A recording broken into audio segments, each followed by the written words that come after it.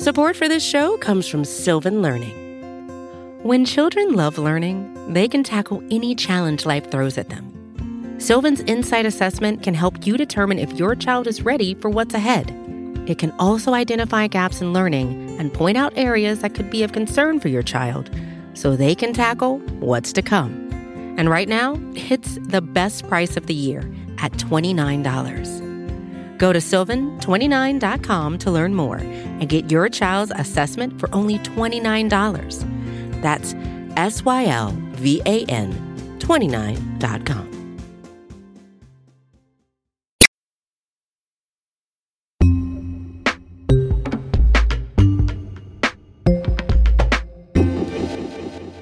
It's Today Explained. I'm Sean Rameswaram, and I don't personally have any kids, but increasingly all my friends do and my neighbors do, and what I hear is they're very expensive. I know a guy who moved to Louisiana from D.C. because he couldn't afford childcare here, because childcare in D.C. costs more than his mortgage. President Joe Biden wants to do something about this. He wants free universal preschool for all 3- and 4-year-olds in America. It's something he talked about on the campaign trail, and now it's in his Build Back Better Act, which Congress is debating right now. Free preschool has never been attempted on a scale this large before, on a national scale, but we have tried it locally in the United States. On the show today, our very own Halima Shah is going to walk us through what we can learn from that local experimentation. Halima, where do we start? I'm going to start with saying this right off the bat. The benefits of free, high-quality preschool are hard to argue with. Speaking from the White House on May 18, 1965, President Lyndon B. Johnson announced the first grants under Project Head Start. As part of his war on poverty, President Johnson launched Head Start, a government-funded preschool program for America's poorest children. We set out to make certain that poverty's children would not be forevermore poverty's captives. President Johnson wanted the program to make sure kids hit their developmental and health milestones. And he also wanted it to prepare them for school. Most of the children that we have are very much unprepared for school. They have to learn how to get along with one another. They have to learn how to listen. The original Head Start program was only an 8-week summer program. Today, over 50 years after it was launched, Head Start offers services for the full school year. And studies show that children who go through the program have a higher probability of finishing high school and a higher probability of going to college.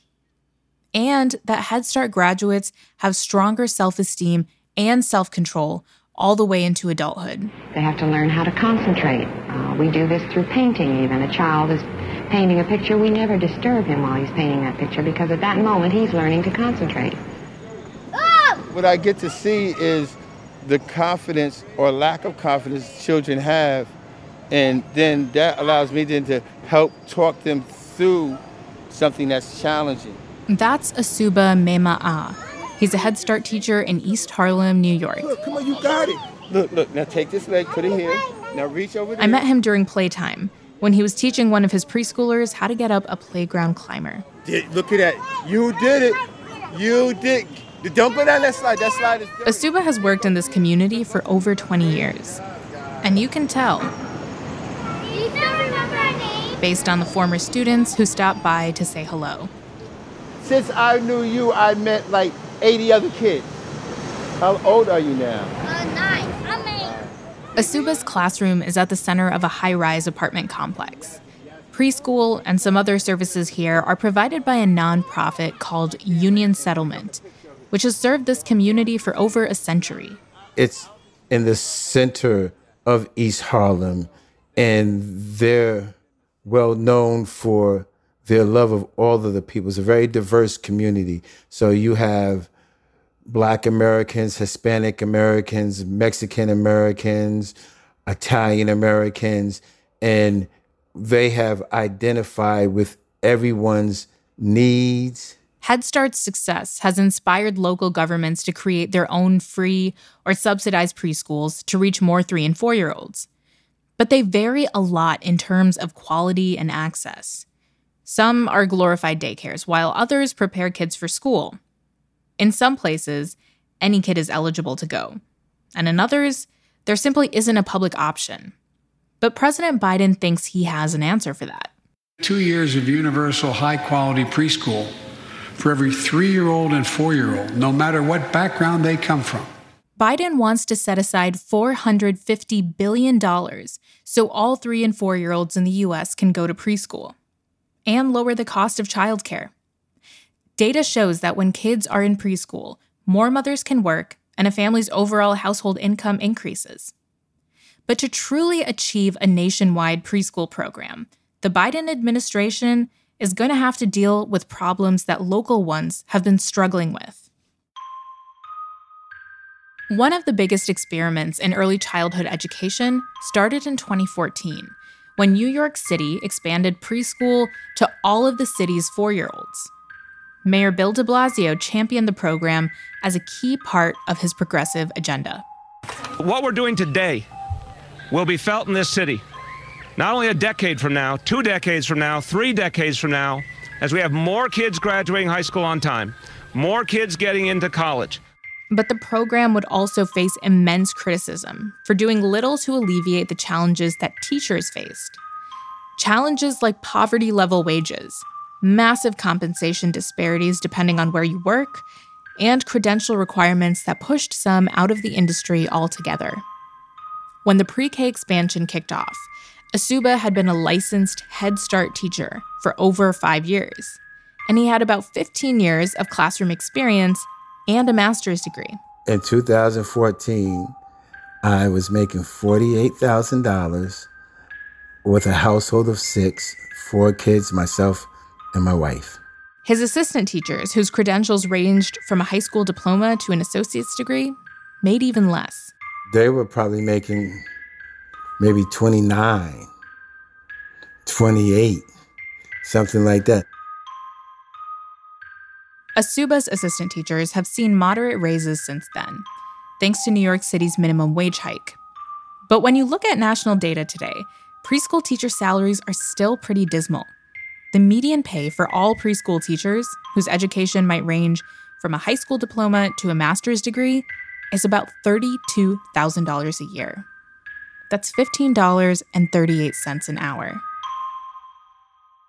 So it's no surprise that with poverty-level wages, early childhood educators have really high turnover rates. The industry's turnover rate is somewhere between 26 and 40%, and that's going to be a problem if President Biden's universal pre-K plan is approved. Thousands of American kids will become newly eligible for pre-K, and there would be an unprecedented demand for people who can teach them. But the supply of pre-K teachers could stay short, thanks to the meager wages they're paid. Biden wants a raise for them, but it's not clear if Congress will approve it. Biden's plan pushes for all pre-K employees to earn at least $15 an hour. The impact of that would vary a lot from state to state.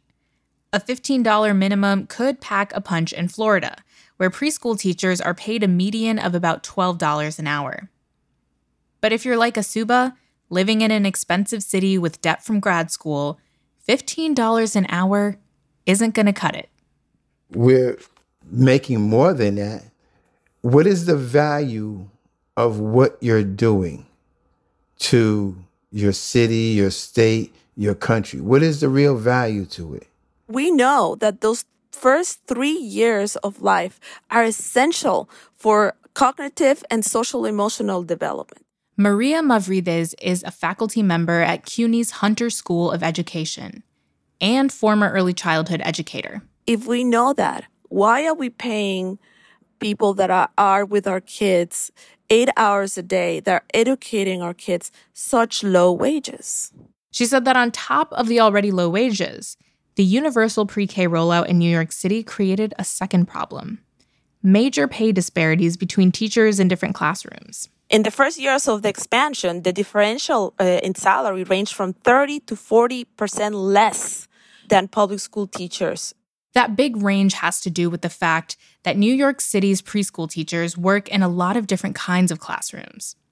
The city calls it a mixed delivery system, and it's the kind of model we'd likely see if universal pre-K goes national. Mixed delivery basically means free pre-K seats will be available in a variety of settings. In New York, that meant 40% of pre-K seats would be in public schools, and the other 60% would be in for-profit institutions or community-based organizations like the one Asuba works at. Maria says there's some benefits to doing things this way. This approach to service delivery is very common in different implementations across the country because they really leverage existing investments. And the other piece is these childcare centers include access to extended hours and year-round services for working families that public schools typically don't offer. But in New York City, it also meant teachers with the same qualifications would be paid differently depending on where they worked. When Universal Pre-K started, a community-based preschool teacher with a bachelor's degree made $9,000 less than a public school teacher with the same qualifications. And if you were like Asuba with a master's degree, you made $12,000 less than a public school teacher with the same qualifications. In Head Start, your master's degree and your license didn't get you anything. That was just something that you had and that you did. So there was, in essence, no real reward. That salary disparity is why pre-K teachers from Head Start and community-based organizations left for public schools in droves. But Asuba didn't, because this work is about so much more than the money for him. God called me, that's why I'm here. It's like I'm a member of this East Harlem family. I can't walk down the street without being noticed by a family or a student that was mine, whether it was a year ago or 15 years ago. Head Start and community-based teachers like Asuba wanted to be paid better, without leaving the jobs that they loved. I stood up and I spoke with the intelligence God gave me and my education gave me that we deserve parity. In 2018, Asuba and teachers held rallies asking to be compensated just like teachers in public schools. What we teach children is what they're going to take the rest of their life. What elementary school does is build on what we've given them. In 2019, New York City listened. Salary equality, once and for all, as long as you're in a union. That was the deal Mayor Bill de Blasio and labor leaders representing more than 4,000 early childhood education workers announced Tuesday. Mayor Bill de Blasio promised that over the course of 3 years, teachers in community-based classrooms would start to see raises until salary parity is reached. All the folks who work in our early childhood centers, all the folks who make such a difference, everyone will benefit, and everyone deserves to benefit in this agreement. By October 2021, any unionized teacher with a master's degree will be paid about $69,000 a year. That's a huge jump from where Asuba started when Universal Pre-K first launched. But even with that raise, he says he's hardly gotten parity. Public school teachers still get seniority pay and benefits that Head Start teachers like Asuba don't. As someone with 12 years as a licensed teacher, with an additional, say, 10 years experience in public school would be making like $125,000. And Maria agrees. Benefits are not comparable. Health insurance is not comparable. Pension is not comparable. There are a lot of teachers that are not unionized that have no benefits and no pension. So as a total compensation, there is no parity. There's another problem. When New York City launched its salary parity efforts, there were some teachers who were completely left out. Because the salary parity only applies to teachers with a bachelor's degree or more. Which means 50% of all teachers are not included in this quote-unquote parity. Part of the reason this happened is because New York City's Universal Pre-K program basically professionalized the field. It required preschool teachers to have a lead teacher with at least a bachelor's degree. Maria thinks that's a good thing. You want highly qualified people teaching your kids. But she said the city didn't consider what this meant for teachers with experience, but no license or degree. the city has marginalized truly qualified early childhood professionals. There is an element of education, of course, that is needed. Understanding learning trajectories, development, culturally responsive pedagogy, all of that is important. And I do think that teachers across age groups, not only pre-K, need to know these things. But experience has great validity as well. We cannot dismiss the collective experience of mostly women of color that have been working for decades in the early childhood system. Asuba said that he's seen a lot of assistant teachers leave. The last one was Miss Wendy. Miss Wendy was here with me for 5 years. She left to become an assistant cook in the public school. So she, I mean, and there's so many stories like that. Head Start employees, teachers, and supporting staff will likely return to the bargaining table again at the end of the year and discuss raises. If things go his way, Asuba says he'll stay at his job longer. If they don't, he'll have a tough choice in front of him. I love the children that come through here, but I know my time is limited. Not that I'm going to die, but I can't see me really working another 10 or 15 years. Maybe 6 or 7 years, but another 15 years from now, I'll be 80 years old. I don't want to have to work. But yeah, it's a question that my family asks me a lot.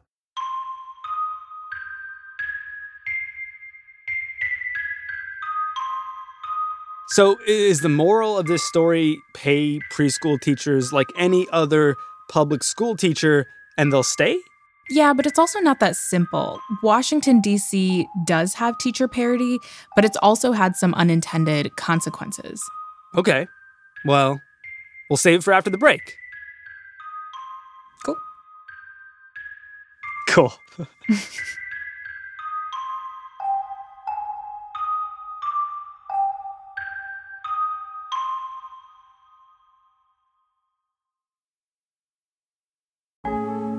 Support for Today Explained comes from How I Built This, which comes from Wondery. Behind every successful business is a story. Some of them are, in fact, kind of surprising. On the podcast How I Built This, host Guy Raz talks to founders behind the world's biggest companies to figure out how they did what they did. For example, Chobani's first yogurt factory, you won't believe where it was discovered.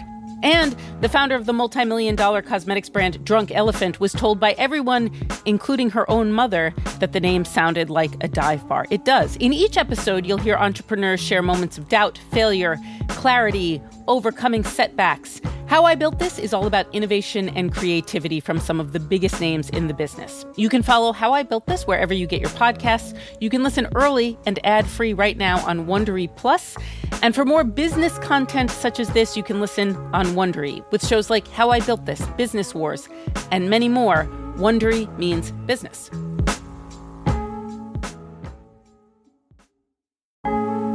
Support for the show today comes from Delete Me. Your personal information is online, so is mine.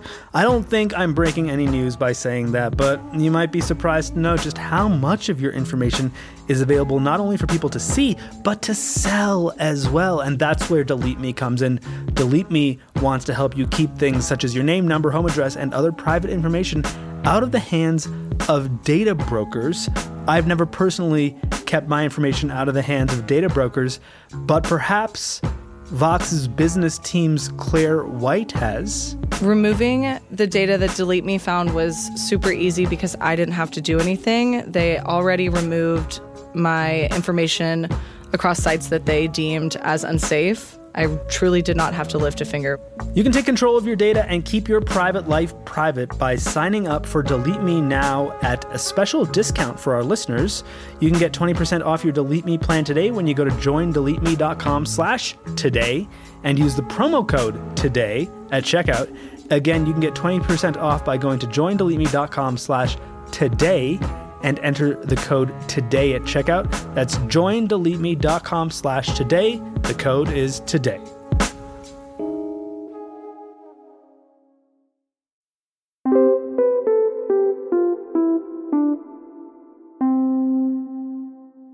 Okay, so Halima, when we left off, you suggested that DC solved New York City's teacher pay problems, but then came up with some other problems. Is that right?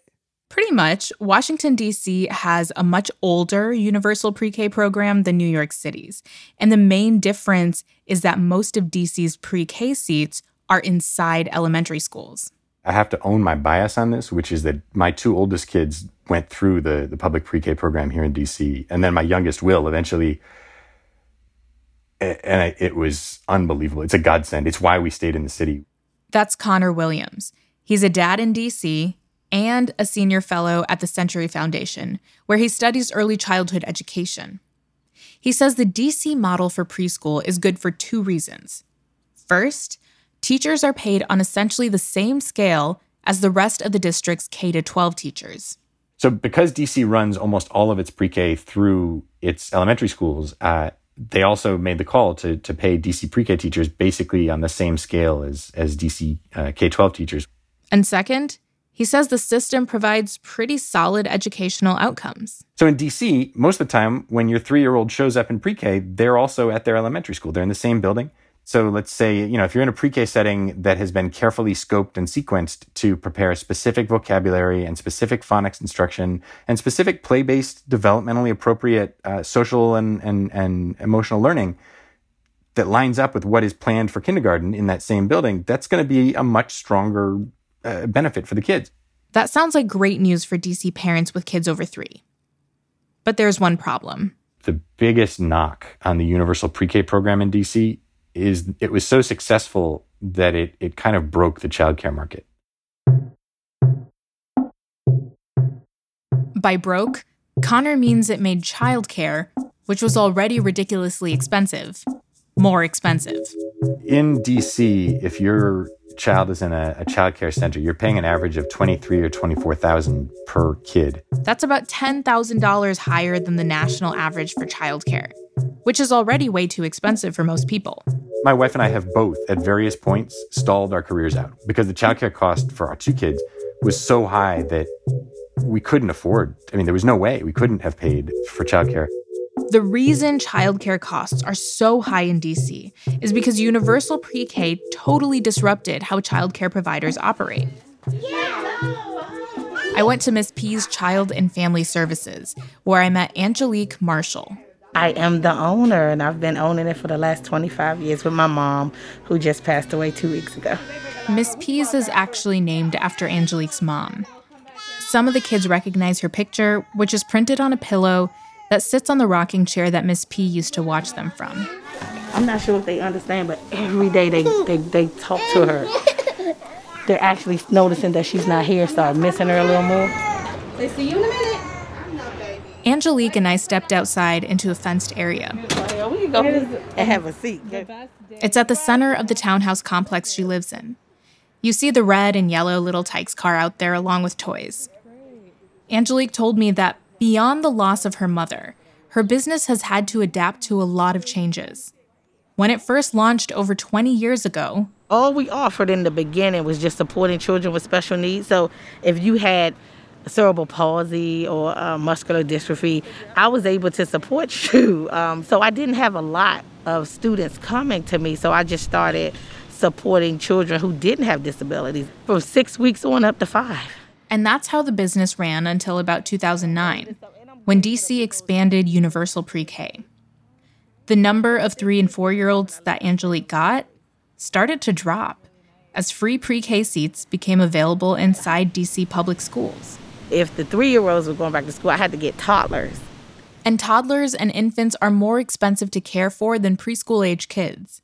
They need more attention and a smaller child-to-adult ratio, usually 4-to-1. 2-year-olds and under, they need our care. They need us right there because you can have sudden infant death syndrome. They can get their hand caught in something, leave outside. 1 second can change the rest of your life. And as if on cue, when we went back inside, one of Angelique's students put a toy frog in her mouth. Don't eat them. You don't eat frogs. Oh, no. You ate a frog. Give it here, Sabrina. Give it here, give it here, give it.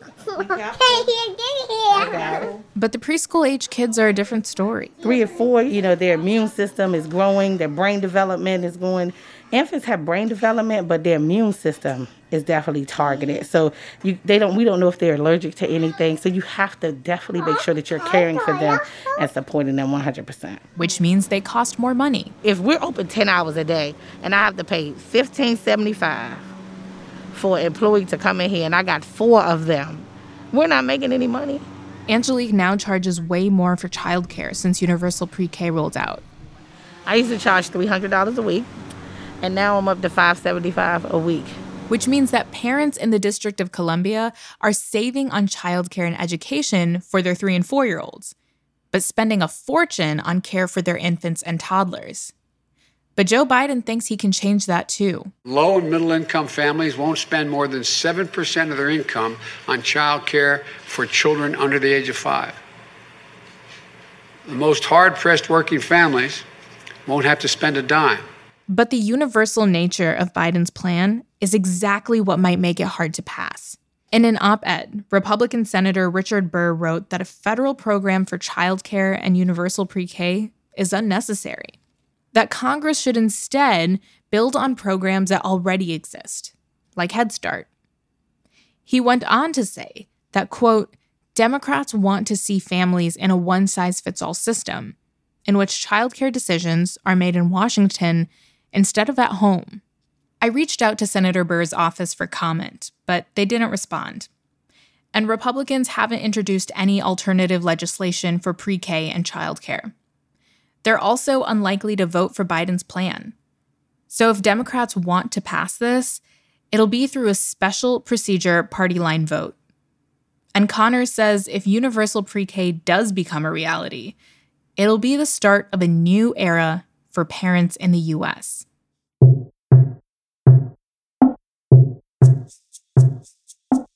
Biden's proposals are the most comprehensive plans to have even a chance of being enacted in at least a generation. It's been at least 30 or 40 years since anything like this has gotten this close. It would make a significant difference to tens of millions of American families. And those families would then see those benefits immediately. But Connor also says that the country can't afford the same salary mistakes that New York City made, where credentialed teachers' pay varies widely, and where other teachers are pushed out of the classroom because of new qualification requirements. If we're going to expand American public pre-K, we can't afford to let any teachers out of the field. We need all the early educators. There simply isn't a pipeline of highly credentialed, highly trained early education field experts waiting to swoop in. So we're going to have to both work with the teachers we have, many of whom are outstanding, many of whom could still improve, and bring in a bunch of new teachers. Which means that if the expansion goes through, there could be room for all of those teachers, as long as efforts to keep them in the classroom and pay them a living wage work.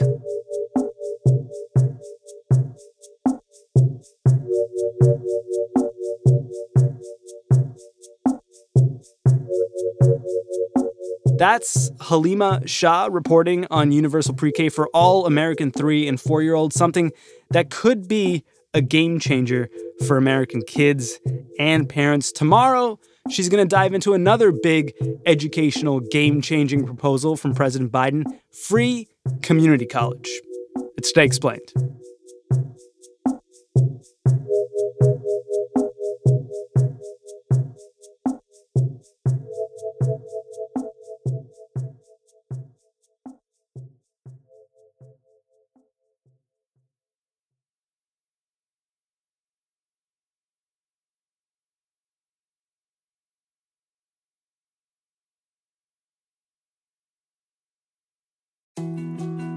More to-dos, less time, and an infinite number of tools to keep track of.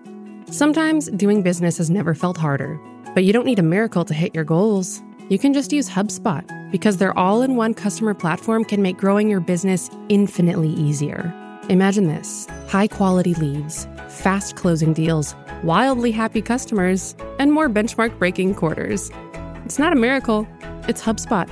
Visit HubSpot.com to get started today.